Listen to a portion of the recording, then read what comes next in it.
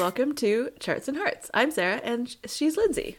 And together, we're working our way through an epic list of rom-coms in order to find and categorize tropes in the hopes of creating the nerdiest spreadsheet podcasts have ever seen. And today's episode is 2003's Down with Love. Oh man. Yeah. This movie is so good. It's so ridiculous. It's completely over the top, but like in a very intentional way. Like it's not like trying to be realistic. No. It's trying to be a 60s movie. Yeah. Yeah, it's trying to be a 60s like slapstick comedy sort of with the one they reference in the IMDb trivia a lot is Pillow Talk with Rock Hudson and Doris Day. Yeah. Yeah, I don't think I've ever seen. No, me either. And I don't know anything about them except that they did a lot of movies together and that he was obviously very gay. Yeah. And that's really all. But that's fine. Same. Like, whatever. A lot of people in this movie are gay. Indeed. Nobody seems to care. Indeed. So. Yeah. No, exactly. Yeah, I think the main thing that this one references from that in particular is the cut scenes with the phone calls. Mm-hmm. Like the split screen, so the split screens with the phone calls. Yeah. And then this one just goes to like extreme. Oh my goodness. Yeah. It's so good because you get the best of the 60s kind of movies with the most ridiculous things you can get away with in 2003. Exactly. Yeah. Yeah. For sure. There's so much innuendo. Oh my God. And like puns of... Oh my goodness. Yeah. And then apparently in the TV edition, there's a split screen where they put them on top of each other rather than side by side, and so that it looks very sexual. And that is not in the TV version. I was like, okay, fair enough. Yeah. So anyways, the movie takes place in 1962, apparently, in New York. And it's like Renee Zellweger's character is a writer who comes to town, and Ewan McGregor's character is a journalist who's trying to should be trying to interview her, but instead is being a cat about town. Mm-hmm. And shenanigans. So many shenanigans. Mistaken identity.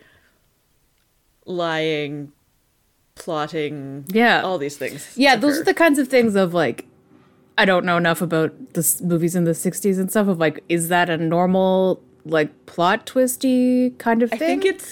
I think it's an extreme version or like like this probably didn't happen in any one particular, but it's like all of these bits of combined things happened in various movies. Yeah, and obviously in this one, the plot twist was that so she could have a more active agency role and be more feminist and not just fall in love and marry the guy. So exactly. Yeah. So the plot twist is like she's been planning this the whole time, and like she was out to get him way before he was even out to get her. Mm-hmm. Yeah. So I don't know. I've got lots of observations because it's ridiculous. Yeah.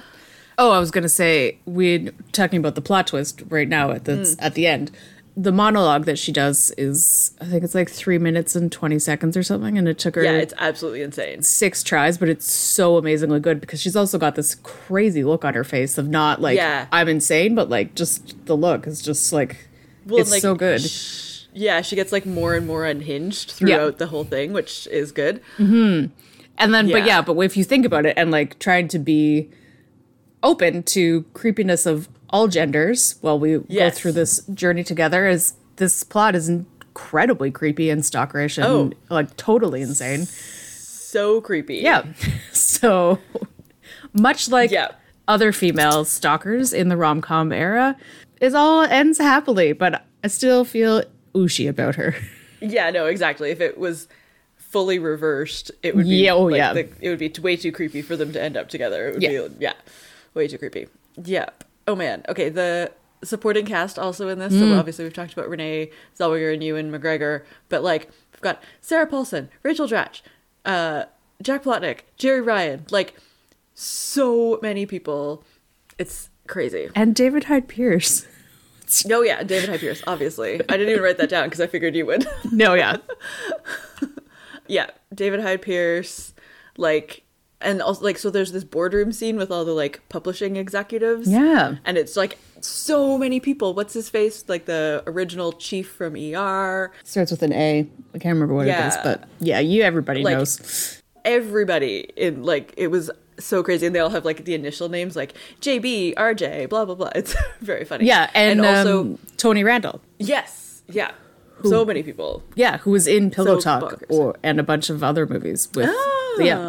Cool. Yeah, and so there's two scenes, which is super weird that this movie gives me total Mary Poppins vibes.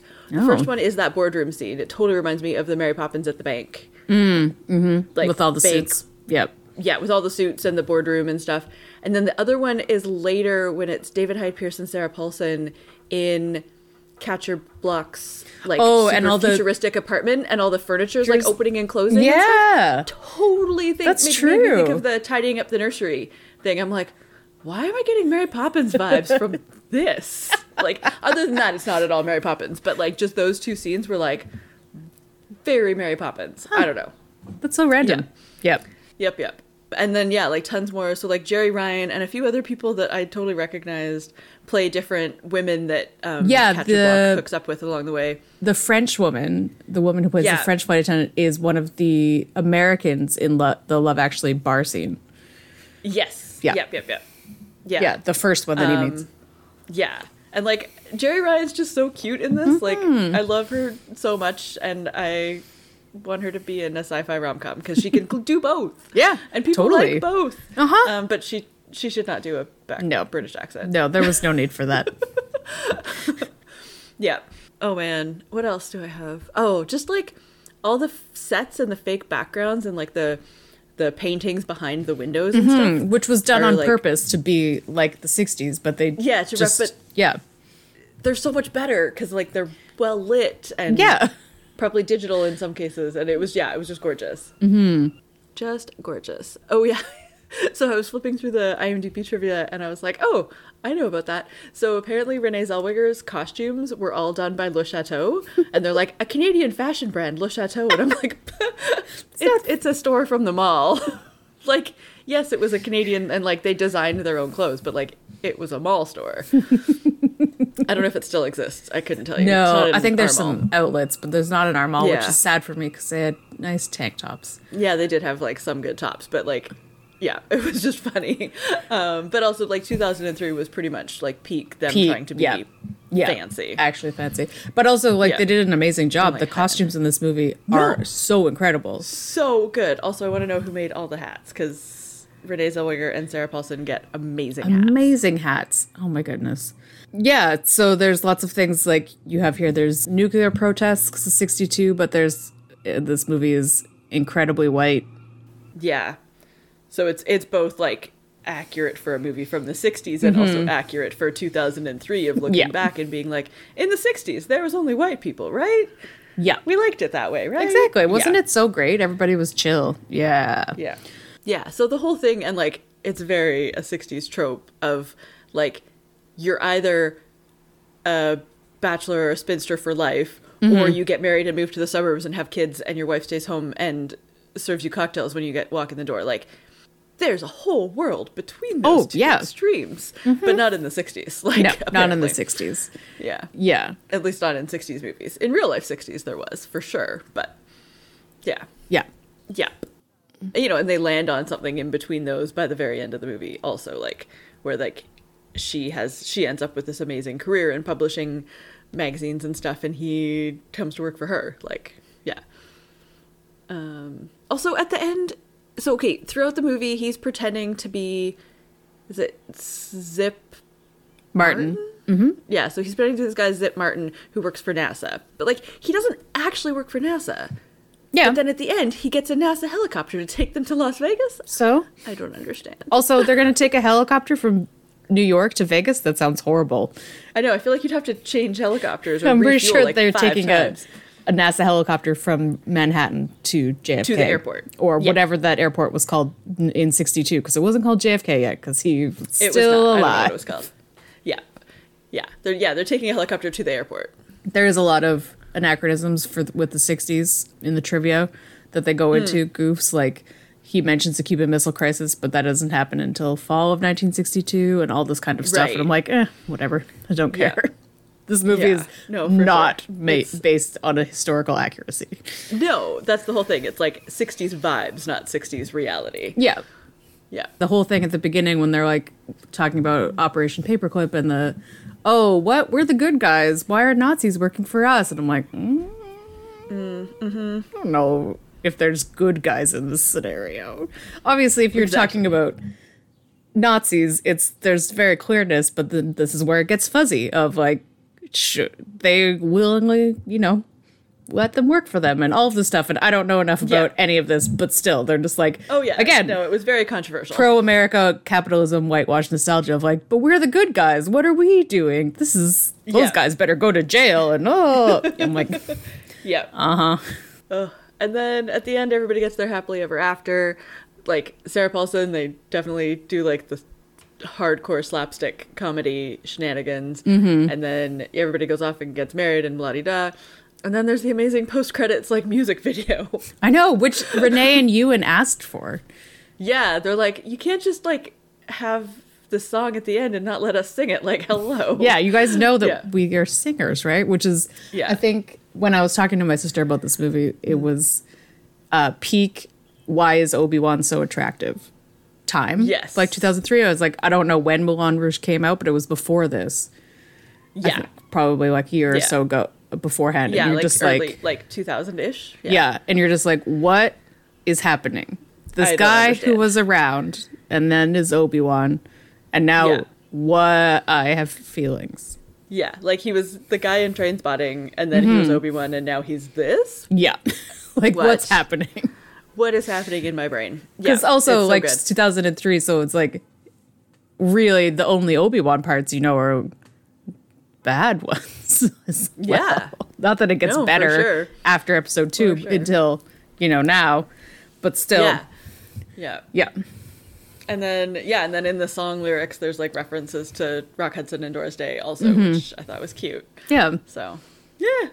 Ugh, so good. Anyways, highly recommend. Yes. I was like trying to be a little careful to not like spoil the twist because like even though I had seen this movie many times, just not very recently, it's still like, oh, right, that's the twist. So, yeah, I think, like, I hadn't seen it in ages either, but I'm like, I know the twist because I remember how it ends, but I don't remember how she goes through the twist because it's so convoluted. So there's no way you can actually for us to spoil the monologue unless we stuck all 3 minutes of it in the podcast, which why would we do that? No, just watch the movie. It's delightful. Oh, yeah, the other thing I was going to say about the whitewashing nostalgia is the Jack Plotnick playing a very openly gay person, and like he would never be able to even say that in 1962. So, yeah, probably not. Like, in some circles, yes, but the very hilarious way he walks. I'm just like, that's a 2003 joke, and if he walked like that in 1962, he would be murdered. Yeah. So, but, ugh, he's so good though. I know, so awesome. And it took me so long to figure out who it was, and I was like, it's Jack Plotnick. He's our friend. Not really, but No. So cute. Okay, so many tropes in this one, which is also like the point. Yeah. Mm-hmm. So we have the rogue, charming cad. He's so charming, and just you just can't stop, even though he's a bad boy. Yep. Yeah, but he's so charming with that smile and that accent. Mm. Yeah, and then we have like so many levels of the best friend trope. Like the best friend, especially the guy Niles, is jealous of the main guy, and then also the two best friends of the main couple get together. Yeah. Also, but also like the thing I do like obviously the trope of, I don't know, David Head Pierce being jealous of Catcher Block is a normal trope of like, this is a way of showing how good he is. But like Catcher is also nice to him. Yeah. And like gives him advice, and like good advice, not just like catty advice of like, you have to do this. Like you have to make your move. Takes advantage of him. He does definitely take advantage of him in his charming catty way, but like not in, but at least he's you can tell it's an actual friendship and not like a fan boy. Yeah. Well, and like he's his boss actually. Like, yeah. Yeah. Because Catcher Block is like a writer for the magazine that what's his face, David Hyde Pierce's character, is the owner, like editor for, or owner or something of, something like that, the boss of. Yep. All right, and then so then it's the trope of flipping gender tropes, which is there's too many tropes in there, but it's like I don't want to have just meaningless sex. I want to get married. And it's a guy saying that, which like a woman would never actually say in a movie, but it's implied in every single movie. Yes. So those kinds of things of like, isn't it hilarious that all the women in this movie want to have meaningless sex and all the men want to get married? And Indeed. Like, it is hilarious in this movie, but that is a trope of like, we're doing this on purpose, similar to the same thing of like, you know, the phone calls or the why couldn't this get done, like when Spike couldn't bite Willow, of like maybe we'll wait and try again, or maybe you're tired, you know, the hilarious erection innuendo jokes, kind of same kind of deal. Yeah. And then obviously enemies to lovers, because like he's out to get her, she hates him for most of the movie. Yeah And also the trope of women loving chocolate.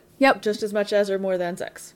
And like chocolate as a metaphor for sex, but also masturbation. Yeah. Yep. It's the 60s. It's the self-pleasuring. Exactly. I'm like, yeah, chocolate, but you know, there are other things. Exactly. Which clearly, couldn't say that in 2003 either. So. Well, yeah, exactly. Bechdel test? Yeah, so this is a weird one. This is the one, like, I think, like, if you're looking at it in a black and white, it would get a technicality pass. Mm-hmm. But she's, like, they do spend the entire time talking about men, but it's also, like, in retrospect of their job of, like, don't you hate men? They're ruining, I can't become a better editor or stuff like that. Exactly. Or he won't let me do this interview because I'm a woman. And then it flips on this whole thing of like, I was in love with you. So then I wrote this book about why men are bad. And then I fell in love with you, but then I stopped. And then now I'm hiring women. Like, it's a weird thing of, this is where, again, like the problems lie. Like, it's not black and white of it. They do spend the entire time talking about men, but that's, it's good. In this but they're also fighting the patriarchy, fighting the good fight, fighting back against that. But also, and are both incredibly focused on their jobs. Like both of them, their main purpose is their jobs. But their jobs. Well, Renee Zellweger's job especially is very male focused. So like, it's kind of like, it would be, I don't know, like more feminist. I hate that expression. I don't know. It would be like more progressive, and like if it was like. If they didn't have to do all of this, but like that's the whole point. So it's complicated, which is the whole thing with the Bechdel test. Mm-hmm. Anyways, let's go into something simpler, like pie. Oh my goodness, this pie is full. So many things in this pie, but kind of dirty. Well, that's on the list. So exactly. So we'll start with you and Swoon, because that is intense during this whole movie, and then. We've got so many things to fit in, though, so I feel like it should only be, like, 30? Yeah, I think let's go with that. Because it's good all the whole movie, and then when he sings at the end, and he pulls out his smiley voice, you're just like, oh, no. Oh, no. Yep. And then we have sexual innuendo and dirty, dirty puns. Like, 20? Yeah, I think so. It has to be. There's so many. So many. Like, the sexual every time you turn around. Innuendos are... incredible, like the whole scene with the cut thing, and just the entire scene with him and David Hyde Pearson, their socks conversation. Yes, talking about their hose. Yeah, like it's 12 inches. Yeah, like it stays up all day long. Oh, so good. Okay, amazing hats and outfits. Oh my gosh, so ridiculous. So many. There's so many, and like it's one of those things of like, obviously it's not the point. It's not a plot point, like in whatever Devil Wears Prada, but like it is a point. It's a meta plot point because that they're basing it on a 60s movie of incredible outfits. So, and also like her outfits get like more avant-garde or like crazier the sort of more into New York she gets. Like when she first arrives, they're very like, you know, just like a skirt suit kind of thing. And then they just get like more and more extreme. So they do like show plot. I don't know, like 30? Is that too much? Maybe 25. 25? Okay. Yeah, that works. 25% hats and outfits. Okay. Montages. So many montages. They're so good. They're so good. Like the Fly Me to the Moon one when they're both getting ready and it's different versions of Fly Me to the Moon. Ugh. Yeah, and then when like all of their fancy dates that they go on, like yeah, and they have so many outfits in them. Oh. So many outfits and all the like backdrops. Yeah. Oh, so good. I don't know, 20. Mm-hmm. And that leaves us with a little tiny slice of retro slapstick comedy references. I don't really know what to call this. Like, yeah, retro rom-com references. Oh, yeah. Mm-hmm. Retro rom-com references. That leaves, 5%. Yeah, no, that makes sense. Perfect. Yeah. Yes. Delicious, slightly scandalous pie, but with really cute fashion sense. Yeah. Oh, those outfits are amazing. And there's so many other, like, the writing is so incredible, like her montage and stuff. Yeah. But the whole thing of, like, I didn't know that I wanted to work at Now, and now the lead editor of No, and whatever it is. I can't even say it, but just like the puns with that. Yeah, the tongue twisters and puns with that stuff, and just, Amazing. Okay, Lindsay, what's next for them? I think they're gonna make it because it's the 60s, first of all. Yeah. And yeah, I think they found a decent compromise as a redhead. Spoiler alert. Yeah, I know. So ridiculous. I hate it. I know. I hate it but too. I love it. It's so cheesy. But yeah, I think that they are like breaking the mold. And yeah, she can have a job too. And they're not just going to get married or get moved to the suburbs and stuff. And if they did, they did. But also, like, people were raising children in apartments in the 60s. That's how. Yeah. What's her face? Eloise. Right? That's the name. Exactly. Yeah, that's how she came about. Well, she was in a hotel, but yeah. Yeah, but same thing. Yeah. Yeah. So no, like, it's doable. Yeah. Yeah, and like they have fancy enough jobs that like they have lots of money. Like, she's being the like Oprah of the 60s or whatever. So yeah, I think they could have a big enough house or a big enough apartment. Big enough apartment. Like the apartment that she's living in right now is 2 stories. Yeah, and that is like being paid for by the book publishing company. I don't know. It was so confusing. Yeah, so I think they'll be fine. Yep. And Lindsay, what's next for us and for our listeners? Well, this is definitely the high point of the month. Uh-huh. Correct. With our Star Wars theme, we're leaving Ewan behind and going back to Natalie for Garden State at the end of the month. And over on Patreon coming next week, maybe, depending on Sarah's work. Soon. We will be possible. Releasing our yet to be recorded, but I'm sure to be just very happy and full of joy and love for the franchise. Episode 2, Attack of the Clones, rom-com. The rom-com of Star Wars. Let me tell you, I've watched an hour of it so far, and I'm mad at myself for doing this. It's okay. We'll get there. It'll be We'll fun. get there, and June is going to be chef's kiss, so we're good. It'll be great. Okay. Yep. Well, that brings us to the end of this episode. Don't forget that you can rate or review us wherever you get your podcast, and you can find us on social media. We're at Charts and Hearts Podcast on Instagram and Facebook, and at Charts and Hearts on Twitter. You can also check us out on our website at chartsandhearts.com, where you can submit your suggestions for rom-coms and tropes for us to add to the list. Were there more on this one? I don't know. I felt like we went through everything really fast because we just loved it, and it was just a gush fest. So sorry. It's fine. And you can check us out at our Patreon at patreon.com/chartsandheartsclub if you really want to hear our thoughts about episode 2. But we do also have a super fun Spotify playlist for our patrons with songs from all of our movies, and you can bet that you and Renee's song is going on there pretty quick. It's going to be good. ASAP. Yeah. And don't forget to let us know your thoughts on this movie. And in the meantime, he usually calls to cancel right on time. I sure could go for a tang. The only man who could have his way with me now is Milton Hershey. There were too many. I know, there's too many. It's so good. There's like 47 more. Okay. That's all. Bye. Adios. Bye.